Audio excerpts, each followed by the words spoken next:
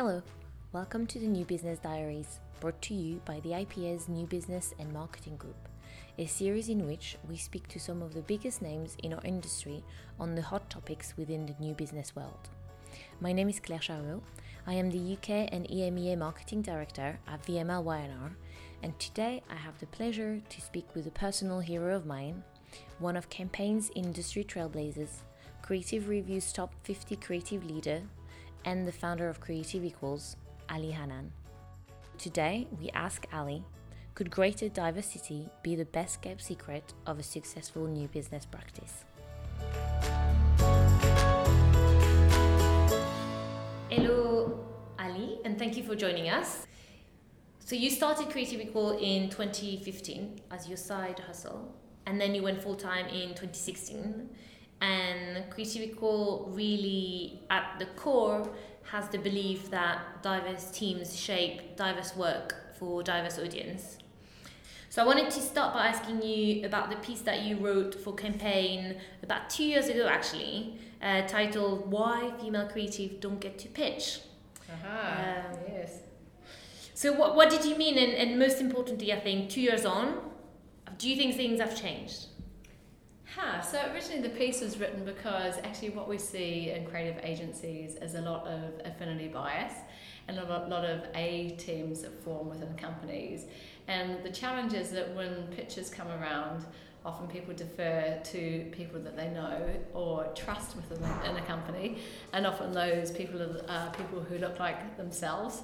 And then of course the challenge is if you become a pitch winning team, and you become the go-to pitch winning team, it means that different people don't get opportunities within teams to win new business, particularly in creative roles. As in all roles, if you are bringing in new business, you're seen to be a key driver for growth and someone to promote, someone to retain, and someone to reward. So often, particularly when it comes to minority groups in any department, but particularly creative departments, it means that they then also don't get a chance to gain those critical leadership roles within the industry. So, that's a huge challenge. And I guess a couple of years on, yes, we are seeing changes and positive changes, but equally we're seeing something like in our last data cut back in January, and we were seeing that actually 12% of female creatives were thinking of leaving the industry. And again, the data shows that that's also because they're not given the same equal opportunities. Not the right opportunities. As their male counterparts. But that would be the same for any minority group within a creative department or any department, particularly those also we see it a lot along racial lines as well. So yeah. Wow. So we need to break that to be more successful at winning business, because business with a healthy balance of men and women and with diverse team are 15% more likely to outperform their competitors. And that's not me saying it, it's McKinsey. And those with employees with a good mix of ethnic background are actually 35% more likely to outperform. So really it's a sort of a missed opportunity for agencies. Yeah, it's a huge missed opportunity, and I think also just thinking of the revenue that we're also missing out on. So in London, of course, over 41% of the population here come from an ethnic minority background, and equally the power of the ethnic pound is worth something like 300 billion pounds. We're lucky enough to have an incredible woman called Lydia Amoir, who's the author of the Black Pound Report, working with us. And she's done a phenomenal piece of research. So if you take, for example, something like the hair care market, this is crazy when you think about this. So 5.2 billion pounds is the value of the hair care market. But actually black women make up 80% of that spend. So something like 4.2 billion pounds is spent by black women on hair care. Now, if you talk to any hair care brand or you talk to any agency who has creatives or a strategy department that is thinking about that, what's the bet that they're not thinking about any of their products or any of their audiences from a multicultural point of view? And equally, if we also think about our agency in terms of age representation. We know that only something like 6% of our industry are over the age of 50. That's of either gender, and equally something like 70% of the UK's wealth is actually held by the over 50s. So not the Gen Z or the millennial. Yeah, that's crazy. As brands, and as agencies, we're often going after the youth market, the kind of, specifically the 18 to 24-year-old, but 24-year-olds with the idea that if we get them young, they're going to be loyal to our brands for life. But actually, they've got no money, particularly in the UK, particularly right now. They're facing huge, if they go to university, they're facing huge student debt. Rents are so high in London as well. It's financially, it's incredibly tough to be between 18 and 24 living particularly in London right now, or any of the big cities. But the wealth is with the over 50s, but who's targeting them, and are we representing them either? So but there's the potential for growth, right? That's your growth opportunities is in the invisible parts of society that we just don't see. Yeah, absolutely. So I think that one of the things that we're thinking when we talk about new business, and you said yourself that it's kind of at the heart of the agency, it gives people visibility, it gives you opportunity to get access to, some of the most senior people in your agency, and also, some really exciting client. So do you think that because those team and kind of the new business machine is so integral to agencies, that could be a way to kind of accelerate agency transformation? Oh, definitely. I mean, the new business, like you said, is the absolute machine. But again, I guess the challenge is really getting all the new business people across the sector to really also think about their biases, and also to think about the opportunities and those invisible markets that they're not seeing that have all this revenue and also the potential for growth.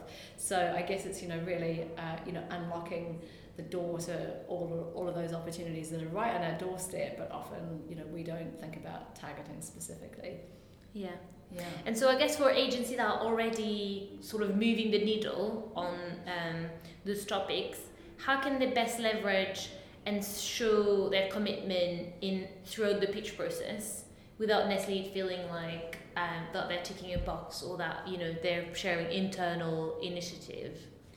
Yeah, I think obviously when it comes to pitches, one of the key things is to represent in an authentic way. There was a story, I think, was it Rihanna who walked in and was going to do I think it was Beyonce. Beyonce was going to do a piece of work with, I'm going to get all my facts wrong. A sports brand. A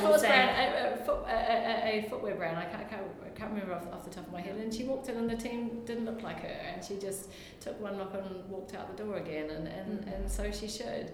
And actually we're hearing that more and more from new business teams, that actually, clients are asking more and more, what is the representation of the teams that are going to be working on our work, particularly when it comes to creative teams.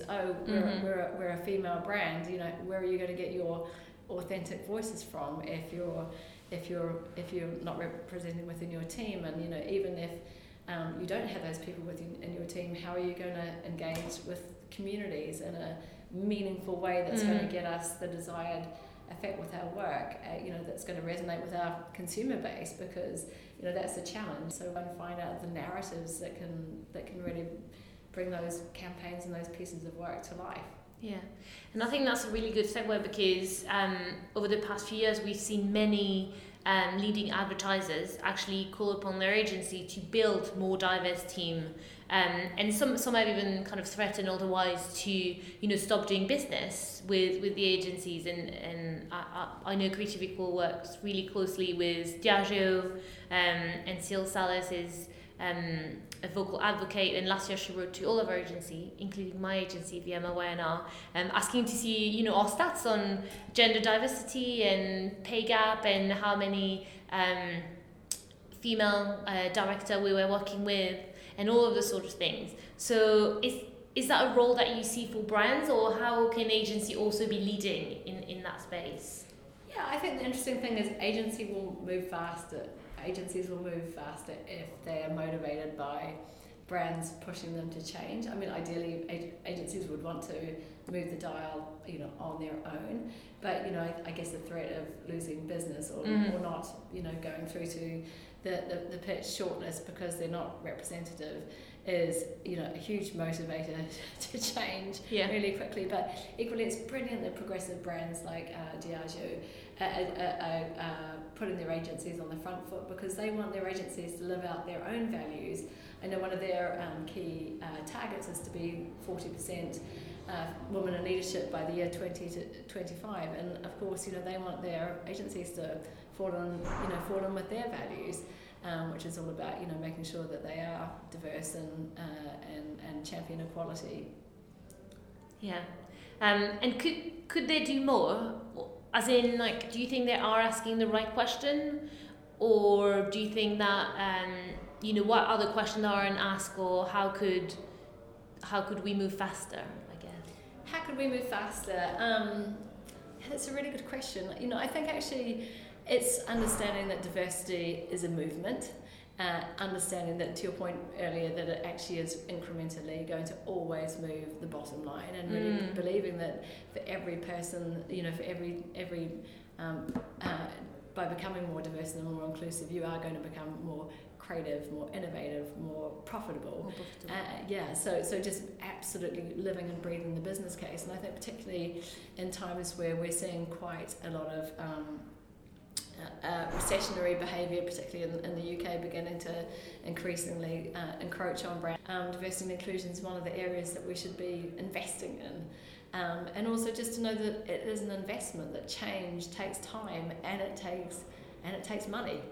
And it also takes intent, and everyday intent. So it's not just like a tick box exercise or a mission and vision statement. It's about actually getting everybody within a company to live and breathe what that means for themselves. That's it's as part of a behaviour change shift, and knowing that if we have different minds at the table, we're going to come up with better ideas, which is what Sil Saller's seen actually from the work that she did, that Diageo did with our Creative Comeback program. They said they got ideas that they would have never seen before from a typical agency scenario. So and then I guess beyond demanding the change, how can client help their agency build a more balanced, more diverse team, but also kind of a more balanced work life? And I think taking it back to new business, because that's kind of where we started, we know that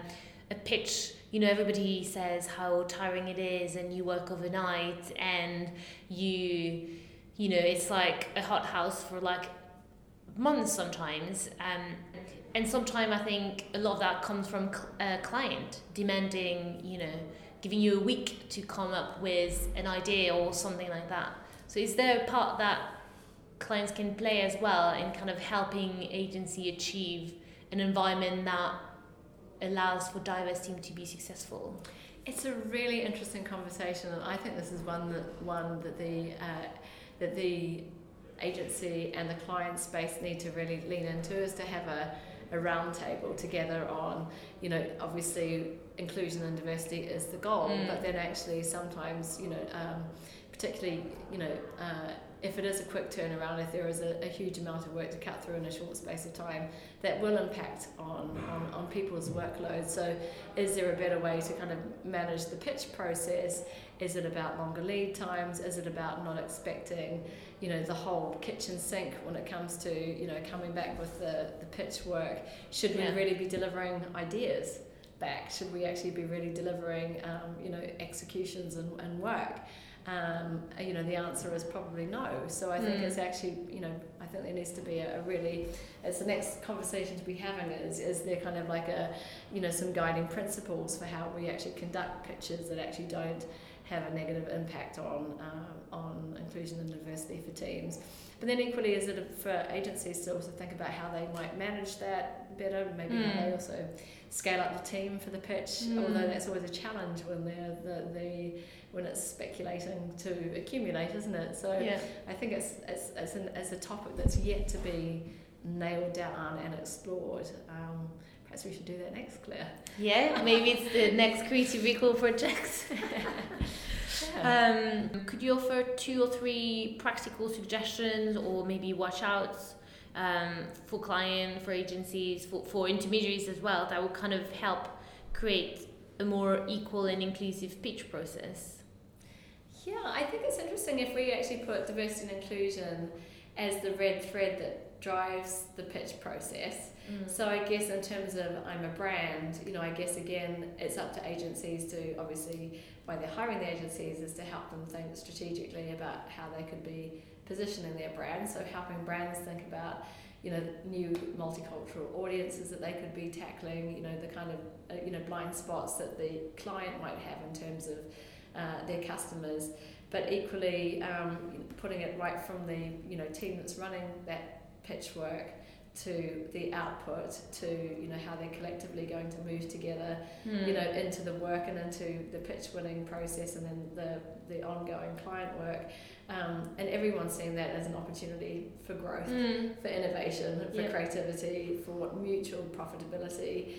I think actually diversity and inclusion has to underpin the whole process, the whole system, and whether that's been driven by clients or that's been driven by agencies pushing clients or clients pushing agencies to think differently. I think the interesting point is what happens when it becomes the core of the pitch process. That is the challenge, isn't it? What happens when it becomes the one thing that we think about first? Anyway, that's what I would say. That would be the number 1 thing, actually. Yeah. And then the number 2 thing would be really getting teams to understand their blind spots, so understanding their bias.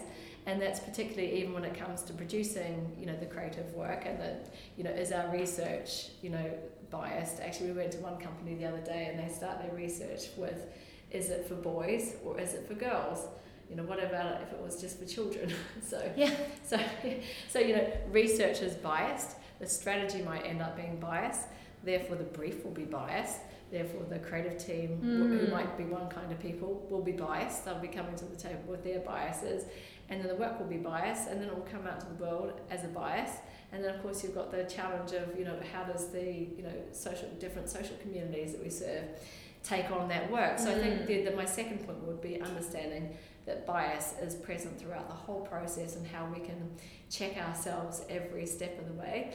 And the third thing, I think, is just to really think differently and actually really start, becoming, is to open up all our networks and to really, think about this endless pipeline that we do have right on our doorstep, how we can really invite all sorts of different people into. I think Karen Blackett's got a great phrase, to create this great sort of, fruit salad, this great mix of all different kinds of, colours and flavours of talent that are going to bring something different to the table. So really thinking about what is this person going to be adding to our culture, adding to our creative process, rather than thinking of, hiring for the same.